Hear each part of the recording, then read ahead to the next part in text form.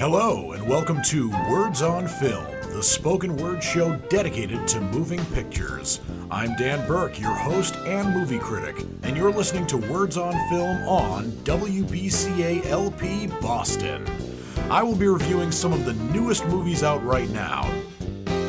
For today's show, I have 5 movies to review for you. 3 of them are brand new in the sense that they have been released on January 12th, 2023. The other 2 are a little bit older, and I actually have a backlog of movies that I have to review for you. I'm definitely not going to get to all the movies that I saw over the break and while I've been doing the show last week where I did the best and worst movies of 2023, but I will eventually get to them. But having a backlog of movies is a really good problem to have in my case, because some weeks I struggle to review my minimum 3 movies. And I struggle, by that I mean that I struggle to actually make the time to see them and then form opinions about them. But as usual, I'm going to start with the newest films and the ones that are probably the most likely to be hits. The first movie I'm going to be reviewing for you is Mean Girls, which is a musical remake of the 2004 film, which is a modern-day teen classic. I didn't see this film when it was brand new in theaters, but when the 2004 version of Mean Girls, the original one, came out in theaters, it was a big box office hit, grossing $130 million worldwide on an $18 million budget. But it became an even bigger hit later when it was released on DVD, and it's still kind of that cult classic. I remember seeing that, at least when I got it on DVD, and absolutely loving it, and there are some people in this world who love it more than I do. Which begs the question, if it's such a great movie, why remake it? And that is an excellent question. Well, Mean Girls did get a Broadway adaptation, a Broadway musical adaptation, that is, courtesy of composer Jeff Richmond and lyricist Neil Benjamin, who actually returned to this movie to rework some of their songs for the film. But other than the songs that are added to it, and of course the different cast with the exception of Tina Fey and Tim Meadows reprising their roles as Ms. Norbury and Mr. Duval, respectively, there are not a ton of differences here that make the musical version of Mean Girls any different or any better than the original 2004 film. I think the people who are really big fans of Mean Girls, even bigger than me, would probably go to see this film, but chances are it's probably not going to be particularly memorable. But if you're interested, this movie follows Katie Heron, who moves to a Chicago suburb from Africa, who becomes a hit with the Plastics, who is an A-list girl clique at her new school when she makes the mistake of falling for Aaron Samuels, the ex-boyfriend of Alpha Plastic, Regina George. So in this film, Angourie Rice, who has been in some teen films before and done well in them, has taken over Lindsay Lohan's role of Katie Heron. And Regina George in this movie, rather than being played by Rachel McAdams, which is kind of impossible now since Rachel McAdams is in her 40s, but then again, she was in her late 20s when she played a 16 or 17-year-old girl in 2004 and still did amazing in that role. In this movie, Regina George is played by Renee Rapp. And while Renee Rapp has had some acting experience, this is actually the first movie in which she has acted. Even though she does pretty well for being in her first film, she doesn't compare to Rachel McAdams. And actually, I thought Rachel McAdams was actually meaner in Mean Girls than Renee Rapp is in this iconic role.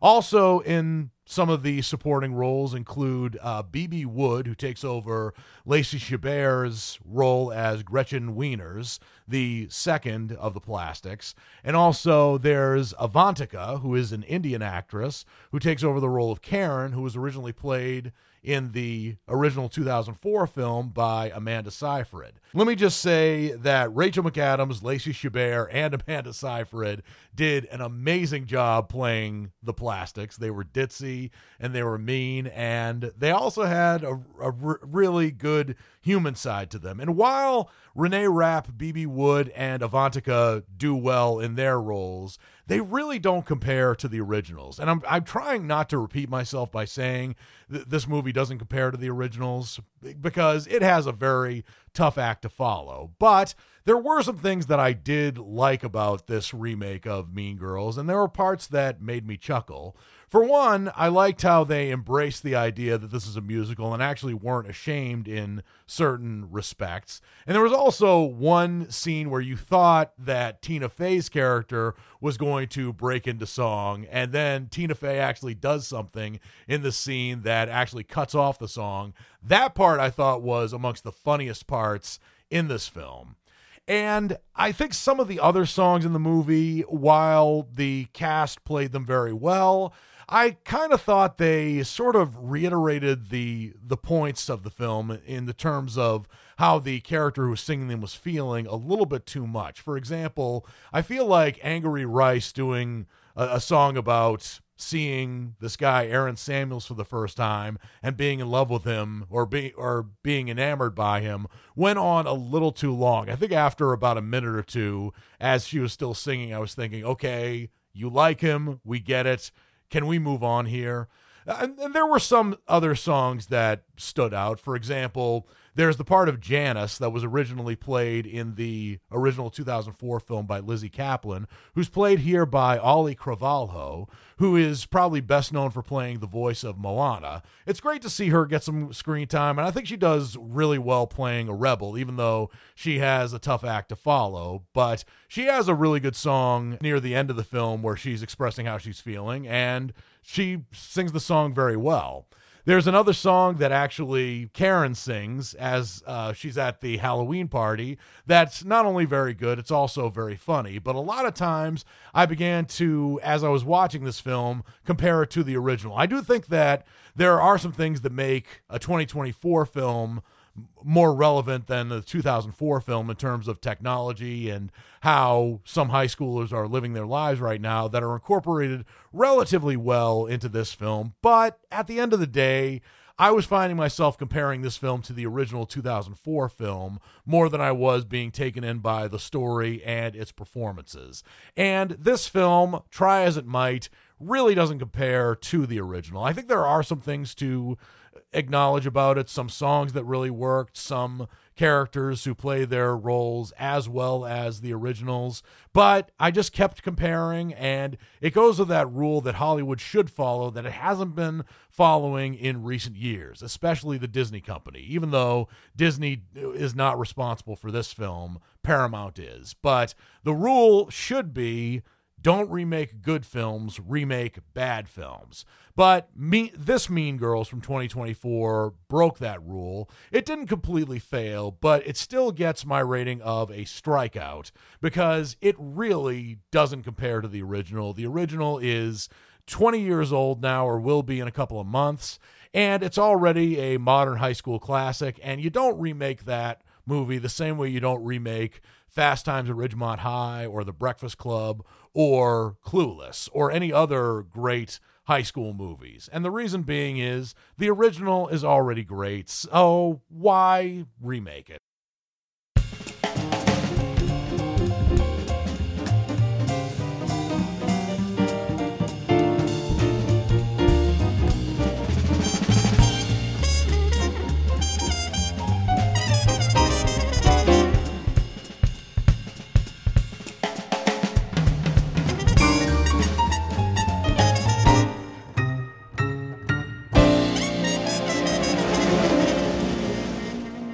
Welcome back to Words on Film, the spoken word show dedicated to moving pictures. I am your host and movie critic, Dan Burke. The next movie I'm going to be reviewing for you is The Beekeeper, which is the latest film starring Jason Statham. And for those of you who are listening to my show last week where I reviewed the best and worst films of 2023, you might have noticed that 2 films starring Jason Statham made my list of the worst films of the year. They were Meg 2, The Trench, and Expendables, or The Expendables 4. But admittedly, the reason those films weren't so bad weren't necessarily because of Jason Statham, although Jason Statham is typecast as an action hero tough guy, and for good reason, because it is a part that he plays very well. And The Beekeeper is certainly no exception to that rule, but I will admit, before I get into my review, that The Beekeeper is not nearly as bad as Expendables or Meg 2 The Trench, and that is great.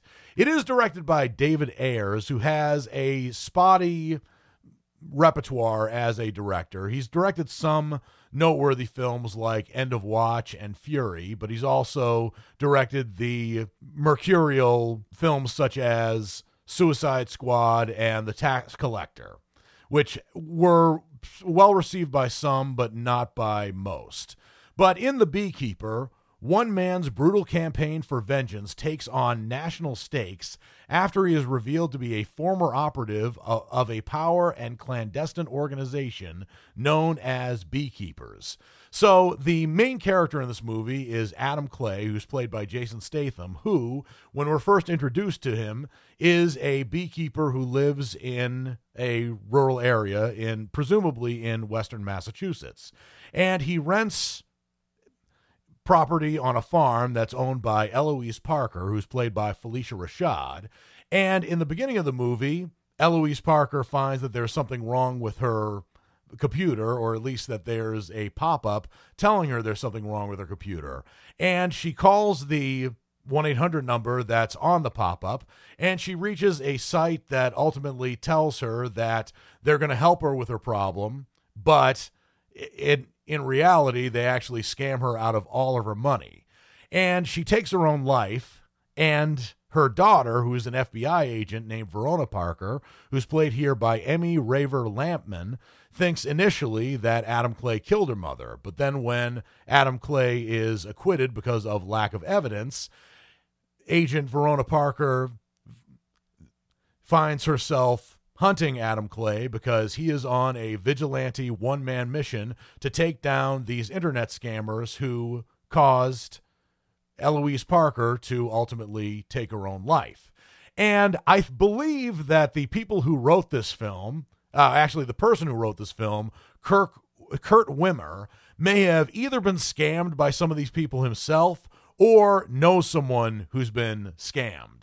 And it probably shows because Adam Clay, Jason Statham's character, takes out his vengeance on this whole organization, taking lives, taking names, and also burning down buildings. And ultimately, his quest for vengeance against someone with whom he'd been working closely leads him to a man by the name of Derek Danforth, who's played by Josh Hutcherson, who is also in, by the way, another one of my worst films of 2023, Five Nights at Freddy's. But like Jason Statham, the fact that Five Nights at Freddy's was a bad film was not Josh Hutcherson's fault. But his character in this film, Derek Danforth, is not only the head of this organization that rips off innocent civilians of their money electronically, but he also happens to be the son of the President of the United States. And there is an associate of his by the name of Wallace Westwild, who was the former head of the CIA, who's played in this movie by Jeremy Irons, who basically tells Derek Danforth that there is nothing he can do for him because the beekeepers, even those that are retired, once they're on a mission to kill, they don't stop until their mission is complete. And it's great to see Jeremy Irons in this film because Jeremy Irons also adds some acting credibility to this film, and he also does well in the role that he's playing. And even though I don't condone violence or killing people, I was rooting for Jason Statham this entire way because not only does Jason Statham kick a great amount of ass, but he also is very funny in a deadpan way as he is doing it. And I was on board with Jason Statham from the very beginning, and also I could sympathize with Agent Verona Parker, again played by Emmy Raver Lampman, as A, her mother died, and B, she's also trying to do her duty as an FBI agent in stopping this beekeeper from taking the law into his own hands. I do think the ending left a little bit of a sour taste in my mouth in the sense that the climax was a little too quick and the resolution of that climax also ended a little too abruptly. But overall, considering that Jason Statham and Josh Hutcherson were in some of the worst films of last year, for an action film to come out in January to be of this caliber is actually pretty remarkable, because I went into this movie expecting the worst, and I was largely entertained, not to mention rooting for somebody to take down these scammers who make a living out of ripping off other people. I love that kind of plot thread, and I don't necessarily believe that these kind of people should be taken down the Jason Statham way, but it is a lot of fun to watch, which is why I give my rating which is why I give the movie The Beekeeper my rating of a high checkout. I do think that it's not exactly a thinking man's film, but it is fun for Jason Statham to be on his own and take on this mission himself. And it turns out he can create a more compelling mission by himself than he could with the assistance of Sylvester Stallone, Megan Fox, 50 Cent, and all the other unfortunate co-stars with him in Expendables. But The Beekeepers is a better film and a smarter film than it has any right to be, especially directed by David Ayer. But Kurt Wimmer wrote a pretty good script, which could have been a bit smarter and could have ended a bit more conclusively and solidly. But it is a fun ride, and I certainly had fun watching it.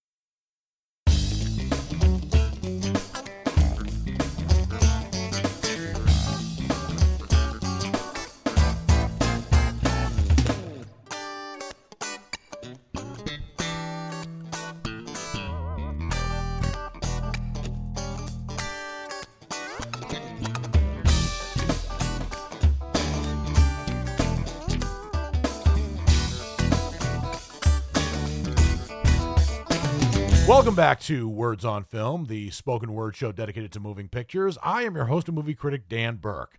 The next movie I'm going to be reviewing for you is The Book of Clarence. And this is a film that takes place in Galilee during the days of Jesus. And it revolves around a man by the name of Clarence who, struggling to find a better life, is captivated by the power of the rising Messiah, who we all know as Jesus, and soon risks everything to carve a path to a divine existence. This movie is directed by and written by James Samuels, who previously had directed such films as They Die by Dawn from 2013, which I haven't seen, and The Harder They Fall from 2021, which I have seen. And both They Die by Dawn and The Harder They Fall were Westerns. So James Samuel is deviating a bit from his usual repertoire to bring us a biblical comedy drama. And initially, when I was watching this film, or at least when I'd heard about it, I presumed that this would be a farcical biblical story like Monty Python's Life of Brian. And there are some parallels you can draw between Life of Brian and this film, but Life of Brian is more farcical. It's still a razor-sharp comedy, even decades after it came out, over 40 years after it came out. But The Book of Clarence has some surprising depth to it, especially when the titular Clarence, who's played by Lakeith Stanfield, turns out to be the twin brother of Thomas, one of Jesus' 12 apostles, and Thomas is also played by Lakeith Stanfield. I guess either they're twins or they're brothers who have a striking resemblance, but I'm going to go as far as to say that they're twins, and they do differ in, shall we say, biblical ways. And I don't know if I'm pretty sure Clarence was not in the Bible. Thomas definitely was, being one of the 12 apostles. But I don't know if Clarence was named Clarence because he was a brother of Thomas, and there's the Clarence Thomas reference there. I highly doubt that James Samuel, when he was writing this, decided to make sort of a tongue-in-cheek reference to Clarence Thomas, because other than the fact that Lakeith Stanfield and Clarence Thomas are black, there's really no connection between either the characters Clarence and Thomas in this film and the controversial Supreme Court justice. But Clarence is, by and large, somebody who is in Galilee, who is making it his mission to just get by any means necessary. And he owes a lot to a hustler and a loan shark whose name is Barabbas, who's played by Omar Sy. And he and his friend Elijah, who's played by R.J. Kyler, are trying to make enough money to pay Barabbas back so that Barabbas will spare Clarence's life. And Clarence hatches up a way to get money in the sense that he is going around Galilee doing these sort of parlor huckster tricks on a soapbox to make people believe that he is the Messiah. And in being the Messiah, people will just give him money and he'll eventually pay Barabbas back and have his life spared. So he visits some very familiar people in biblical times, particularly in the book of Matthew, including John the Baptist, who's played by David Oyelowo, and also the Virgin Mary herself, who's played by Alfre Woodard. And this movie has a terrific cast, and it consists primarily of people of color, which probably makes it one of the most accurate biblical films ever, because let's face it, in films like The Last Temptation of Christ, Jesus Christ Superstar, and many, many other biblical films, Jesus is portrayed as a white man. And Jesus was born in the Israel-Palestine area, so there's no way he could have been a white person. Maybe unless you're Mormon or in complete denial, Jesus was a white person, but in reality, sorry to break it to you, Latter-day Saints, Jesus was not a white man. And I really appreciate the casting of this film being people of color, with the exception of the actor who plays Pontius Pilate, who's played by James McAvoy. And there's also another homeless man by the name of Benjamin, who is credited in this film, but he is in the film so briefly that his role might as well be considered a cameo. So I'm not going to reveal who he is, but he's a man who is mistaken for the Messiah once he gets cleaned up by well-meaning citizens of Galilee. And this movie has some terrific casting. As I said, David Oyelowo as John the Baptist was a very good casting choice. There's also Teyana Taylor, who's previously in the film 1001, which was one of my favorite films of 2023. It didn't make my top 10 list, but it was an honorable mention. And Teyana Taylor here plays Mary Magdalene. And there's a relatively not as well-known actor by the name of Nicholas Pinnock, who plays the role of Jesus. And in a very good stylistic move, you don't actually see Jesus reveal his face until Mary Magdalene is actually almost stoned to death in one scene. But I think the revelation of Jesus' face could not have come at a better time here. And it's really unfortunate that this film was released in January, because January is usually a time where it's either the greatest films that are going to be nominated for Oscars or the very worst films. But I was pleasantly surprised by the Book of Clarence. The parts that are funny here are not gut-bustingly hilarious, but they are wry and ironic in that really good sense. But there was a surprising amount of drama that made Lakeith Stanfield's main character of Clarence all the more sympathetic, even though he starts off with not great intentions in terms of keeping his head above water and sparing his own life. But there were some surprising moments of really palpable drama here that James Samuel incorporated into this film, while also paying tribute to a lot of the other biblical epics of the 50s and 60s, including but not limited to the Ten Commandments and Ben-Hur, just to name a few. But the Book of Clarence was a surprising revelation, which is why I give the Book of Clarence my rating of a knockout. I think that Lakeith Stanfield was the perfect lead role here for Clarence, as well as the Apostle Thomas, with whom who's his brother. But the other casting choices here, David Oyelowo, Alfre Woodard, Teyana Taylor, Nicholas Pinnock, were very great as well. But also, I think that James Samuel did an amazing job directing this film and writing this film, and really made what I think will probably be considered a biblical classic later on, even though at its heart it is fictitious.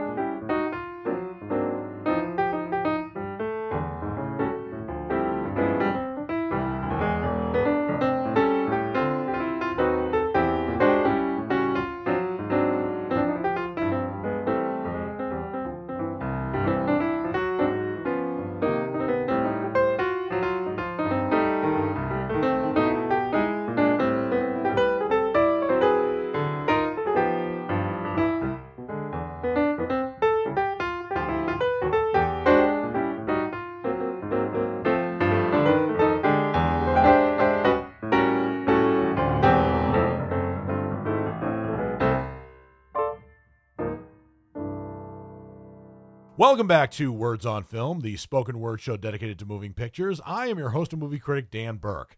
The next movie I'm going to be reviewing for you is Night Swim, and this is the latest from Blumhouse Productions.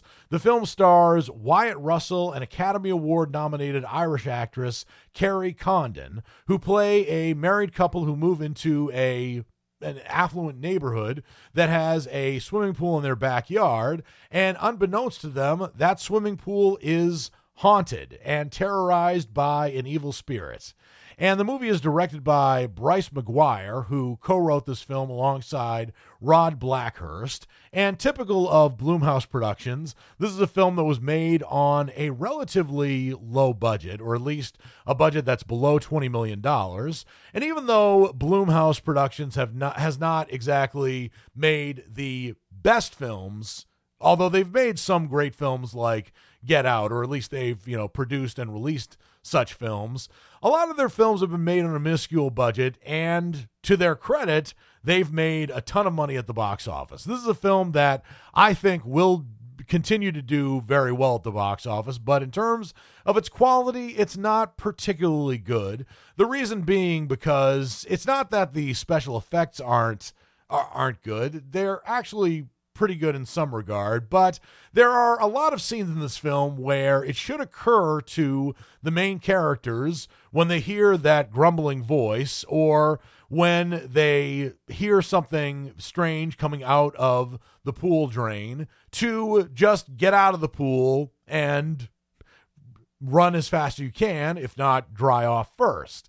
But this movie doesn't give their characters, who are supposed to be intelligent, really that kind of benefit of the doubt when it comes to their thought processes, or what their thought processes should be. It does have some acting credibility in Kerry Condon playing the matriarch of this nuclear family of four, and Kerry Condon is a very celebrated Irish actress who made waves last year for being nominated for Best Supporting Actress for The Banshees of Inisherin, which was an excellent film, let alone an excellent Irish film. And Wyatt Russell in this film, while not Academy Award nominated, does pretty well playing the patriarch of the family, who is a retired baseball player who's starting a new life with his family. But there are the things that don't make this film work are particular scenes where children in this film are swimming alone after their parents specifically tell them not to swim alone. And that goes for adults too. That's one rule about swimming, whether it's in a pool or in a lake or in the ocean. Never go swimming alone. If you are going to go swimming while you're the only one in the body of water, you better make sure that somebody is watching you. But the parents tell these kids not to go swimming alone. They go swimming alone, and then this haunted occurrence happens to them. Then they alert their parents about the strange occurrings that happened in this pool. And the parents don't say, "Didn't I tell you not to go swimming alone?" It really doesn't make a ton of sense. Plus, there's another scene where there's the teenage girl in the family who's played by Amelie Hoferle, who is playing Marco Polo in the pool with a guy she likes, the swim captain named Ronan, who's played by Elijah Roberts. And the two of them have good chemistry together, but there's a scene where the two of them are playing Marco Polo, and the spirit in the pool is saying the polo part. And let me assure you that the spirit who's saying polo is A, sounds nothing like Elijah Roberts, B, sounds like a heavy metal singer, and C, apparently has no effect on the teenage girl in this film. So when she's going closer to the spirit who's saying polo, you know she's going to, something bad's going to happen to her, and it does. But what really kills the momentum of this scene is the fact that if anybody else was in the scenario, they were playing Marco Polo with their eyes closed, and they heard somebody saying, polo, while they're in the pool, their first inclination better damn well be to get their ass out of the pool as quickly as possible. But that doesn't happen. And also, there's a younger son in this family whose name is Elliot, who's played by Gavin Warren, who overall does pretty well, except for the scenes where he's in the pool. For example, there is a scene where he hears a voice coming out of the drain, and kind of similar to the movie It, and not to mention the Stephen King book upon which it's based, you would think that if you heard a voice coming from the drain, your first instinct is to run like hell. Well, the benefit of the doubt could be better utilized towards the movie It, especially given the circumstances. But in this film, that occurrence doesn't occur to this kid. And I feel like in every other instance, this family is generally pretty smart and has a good grasp of common sense. But in this movie, when they're in the pool, they don't have that common sense. And the reason they don't have that common sense is because of contrivances from the screenwriters. Because there are ways in which this film could have been scary while still incorporating common sense into it. Also, there are scenes where the spirits are dragging some of these characters beneath the surface of the pool, where the people who are being victimized by the spirit of the pool are holding their breath underwater probably a lot longer than your average person could potentially hold their breath, as in longer than 2 minutes. And it really takes a lot of skill and a lot of practice to hold your breath underwater for 5 minutes. For me, I'm a pretty good swimmer. I can only hold my breath underwater for about 30 seconds, and that is if I really, really try. So Night Swim is another movie that premiered in January that I expected would be in this category of films that are not particularly good. It's not terrible considering the acting talent behind it, but Night Swim still gets my rating of a strikeout because there are a lot of contrivances here that benefited from some jump scares when the characters who are supposed to be smart end up doing really dumb things when it comes to being haunted and ultimately basically walking to danger or swimming to danger when they really should use common sense and swim the other way. There is a way in smart horror films where smart people are conned into the bad scenarios in horror films, but what separates the great horror films from the bad horror films is if you were in this situation, you would probably save yourself. That would be your first inclination, and the great horror films know that fact, but still sucker people into, or sucker their victims in to this bad spirit. But the point is that the Night Swim doesn't quite have that respect for intelligence for their main characters. And that's really unfortunate.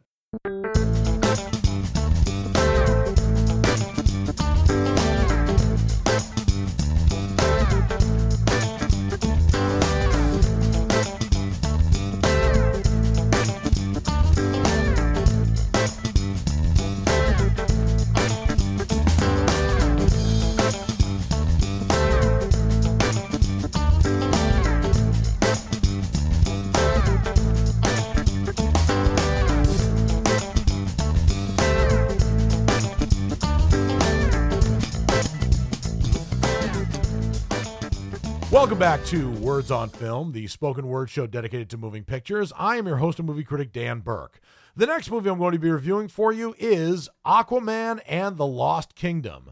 This is, of course, the second Aquaman movie after the Aquaman film from 2018, and it is the fifth film from the DC Extended Universe. And anytime a movie from the DCEU comes out, my first inclination is to say, when are you going to just give up?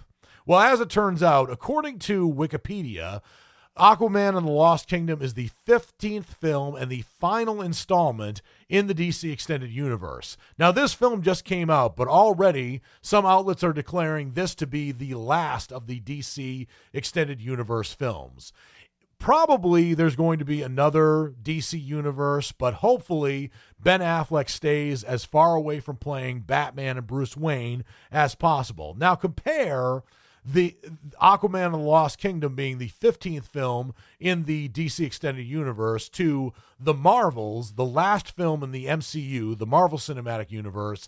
That is the 33rd film in the MCU. And from what I gather, the MCU, even though it's had some films that have not been particularly well received last year, like Ant-Man and the Wasp, Quantumania, and The Marvels, it still has a ways to go, and it still has a lot of stories to tell with its superhero roster. But the DC Extended Universe is just about done. And with the quality and storytelling of Aquaman and the Lost Kingdom, it really is no wonder. So in Aquaman and the Lost Kingdom, Aquaman becomes the king of Atlantis while also simultaneously living a life as a civilian and as his alter ego Arthur Curry on the mainland. And Jason Momoa comes back as Aquaman, of course, and he is probably the best thing about this movie, and he's also probably the best cast of the maybe the second best cast after Gal Gadot playing Wonder Woman in the DC Extended Universe, because Gal Gadot as Wonder Woman was perfectly cast. But in this film, he's married to Mera, who is the Queen of Atlantis and former Princess of Zebel, who's played in this movie by Amber Heard. But considering the backlash, probably irreplaceable or irreparable backlash that Amber Heard has experienced in her real life, particularly her divorce from Johnny Depp, which was supposed to sideline Johnny Depp and did for a little while, but then when revelations happened in the Amber Heard Johnny Depp case, Amber Heard ended up getting the brunt of the punishment, and that's probably not going to stop anytime soon. But because her character, Mera, was such a major character, she had to be mentioned and portrayed in this film. And I think that having Mera being played by another actress probably would have been distracting. But then again, having other actors replace previous actors in sequels hasn't hurt other franchises before. And I'm talking primarily about The Dark Knight, where Maggie Gyllenhaal replaced Katie Holmes in her role from Batman Begins. And Maggie Gyllenhaal did such a great job with her role that people forgot about Katie Holmes, who was actually nominated for Worst Supporting Actress at the Razzies in 2006. Maggie Gyllenhaal wasn't nominated for any major awards, but she also wasn't nominated for any Razzies either. But getting into that, the main story of Aquaman and the Lost Kingdom, in addition to Aquaman being the king of Atlantis, is that there is a character by the name of Black Manta, who's played in this movie by Yahya Abdul-Mateen II, who is seeking revenge on Aquaman for his father's death, which happened in the first film. And wielding the Black Trident's power, he becomes a formidable foe. And to defend Atlantis, Aquaman forges an alliance with his imprisoned brother, whose name is Orm Marius, who's played by Patrick Wilson. Now, for those of you who saw the first Aquaman, you will remember that Patrick Wilson's character, Orm Marius, was an antagonist to Aquaman. But the two of them must protect the kingdom by working together. And Jason Momoa and Patrick Wilson are capable actors who actually, the best scenes in this film are when they are together. Not necessarily when they're working together, but when they're also at odds with one another, particularly when Aquaman breaks out Orm Marius from his aquatic prison. And while Orm Marius might seem a bit grateful that he's out of prison, he also doesn't especially appreciate that his brother and his mortal enemy is the one who breaks him out. And there's a catch to it. But even though that part of the film works and there are some commendable special effects in here, I wasn't really taken in by the character of Black Manta. So he's seeking revenge against Aquaman for presumably being responsible for his father's death.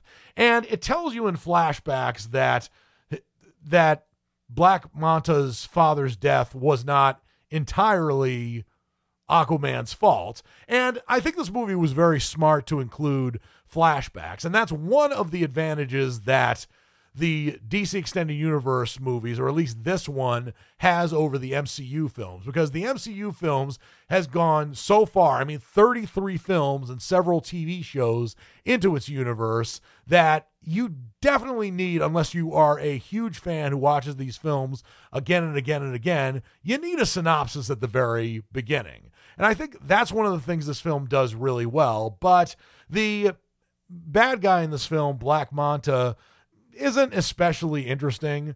The only character arc of his is that he wants revenge for his father's death, and in getting vengeance for his father's death, he not only goes after Aquaman, but he also wants to destroy the kingdom. Well, you need a lot more of a reason for that besides your father dying. And Yahya Abdul-Mateen II is almost always a really good actor. He did a great job in the movie The Trial of the Chicago 7 playing Bobby Seale, and he also was in some other films, including he was in the HBO limited series Watchmen as Dr. Manhattan, and he did an amazing job there.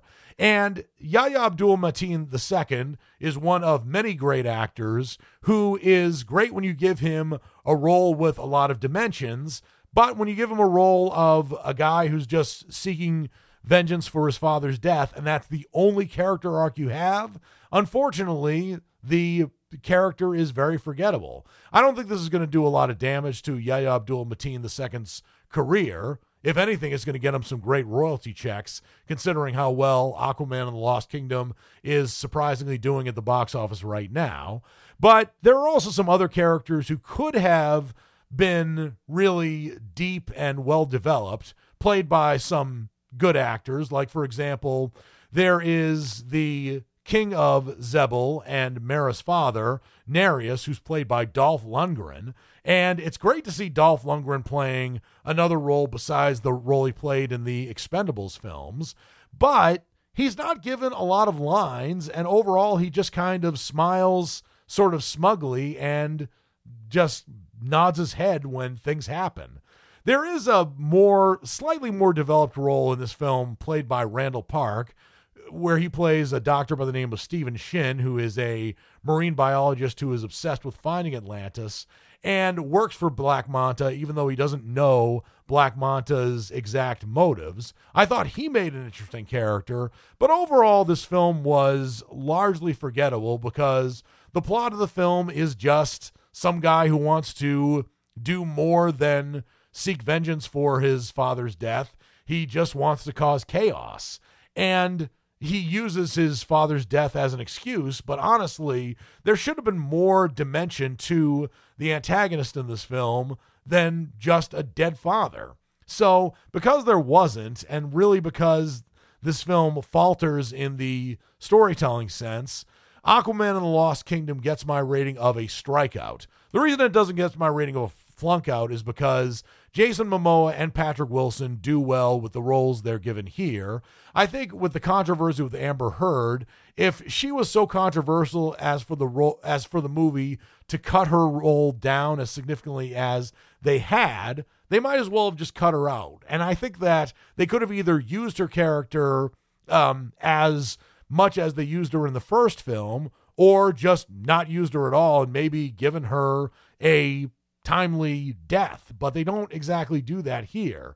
And there are also some other supporting performances here that are reduced to cameos, like Nicole Kidman, I think, is actually even in this film even less than Amber Heard is, and that is really unfair to Nicole Kidman, because Nicole Kidman, unlike Amber Heard, hasn't done anything except be the actress that she usually is, which is a great actress. So Aquaman and the Lost Kingdom ends the DC Extended Universe presumably with a bit of a whimper, but they made a good choice in not having Ben Affleck make a cameo in this film like he did in The Flash.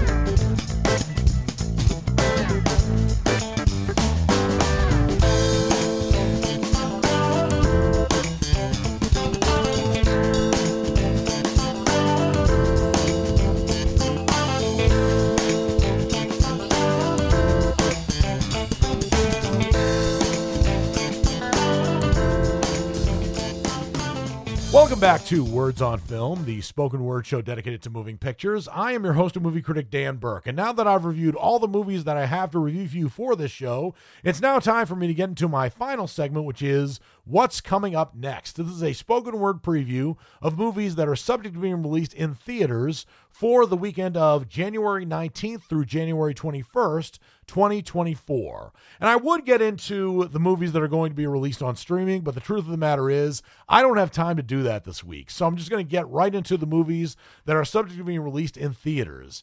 And one of the biggest films that is subject to being released in theaters is a movie that's called ISS.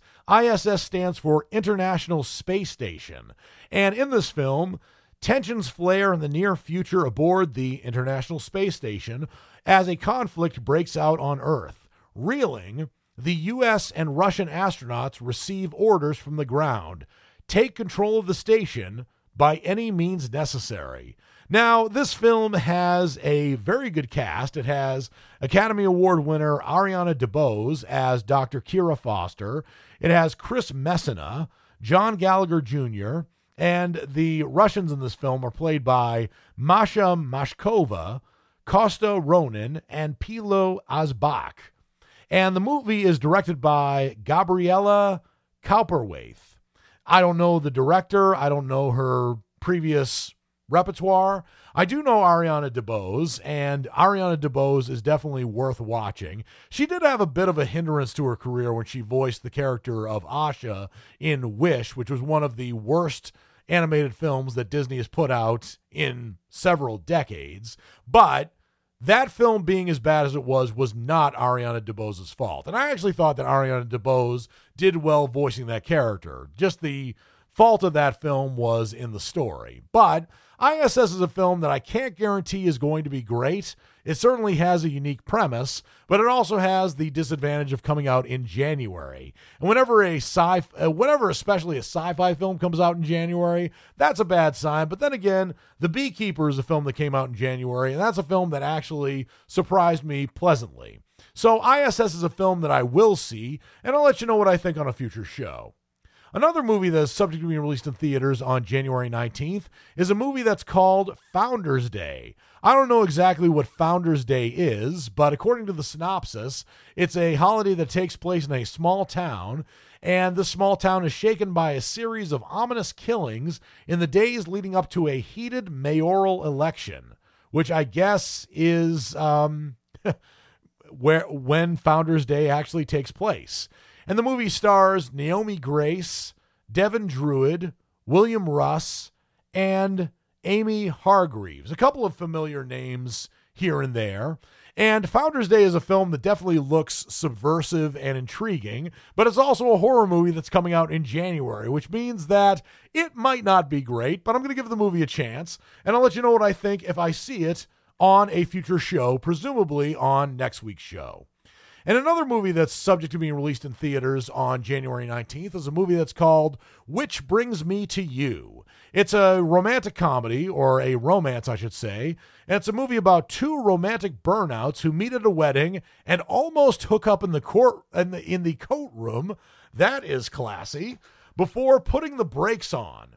And that movie, that sentence ended with a preposition, so that makes it sound kind of clunky, but I am a film critic, not the grammar police. But anyway, they agree to exchange candid confessions about their pasts on the off chance that this might be the real thing.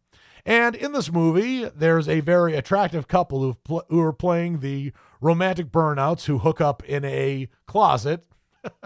They're played by Lucy Hale and John Gallagher Jr. Oh, another film starring John Gallagher. Oh, I'm sorry.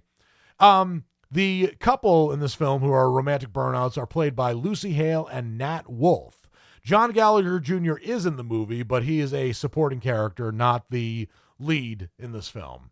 But this is a film that looks kind of hokey, but I'm not going to make any judgments about the film because every film, in my opinion, is good until proven bad. But Which Brings Me to You is a movie that I probably will see, and if I see it, I'll let you know what I think on a future show. And the last film that I'm going to cover here that's coming out or subject to being released in theaters on January 19th is a movie that's called Cult Killer. This is a movie starring Alice Eve and Antonio Banderas. And Antonio Banderas is one of those actors who look like, kind of like Nicolas Cage. He looks to be on the cusp of making a comeback, but I don't think that this is going to be the film that's going to give him his comeback. But when a renowned private investigator is murdered, his protege takes on the case. As her investigation unfolds, she is forced into a dangerous alliance with his killer to uncover the town's grisly secrets and bring justice to the victims. So as I said previously, Alice Eve and Antonio Banderas star in this film. I don't exactly know if this film is going to be great. I never really do. But if I see this film, I'll let you know what I think on a future show. That just about does it for this episode of Words on Film.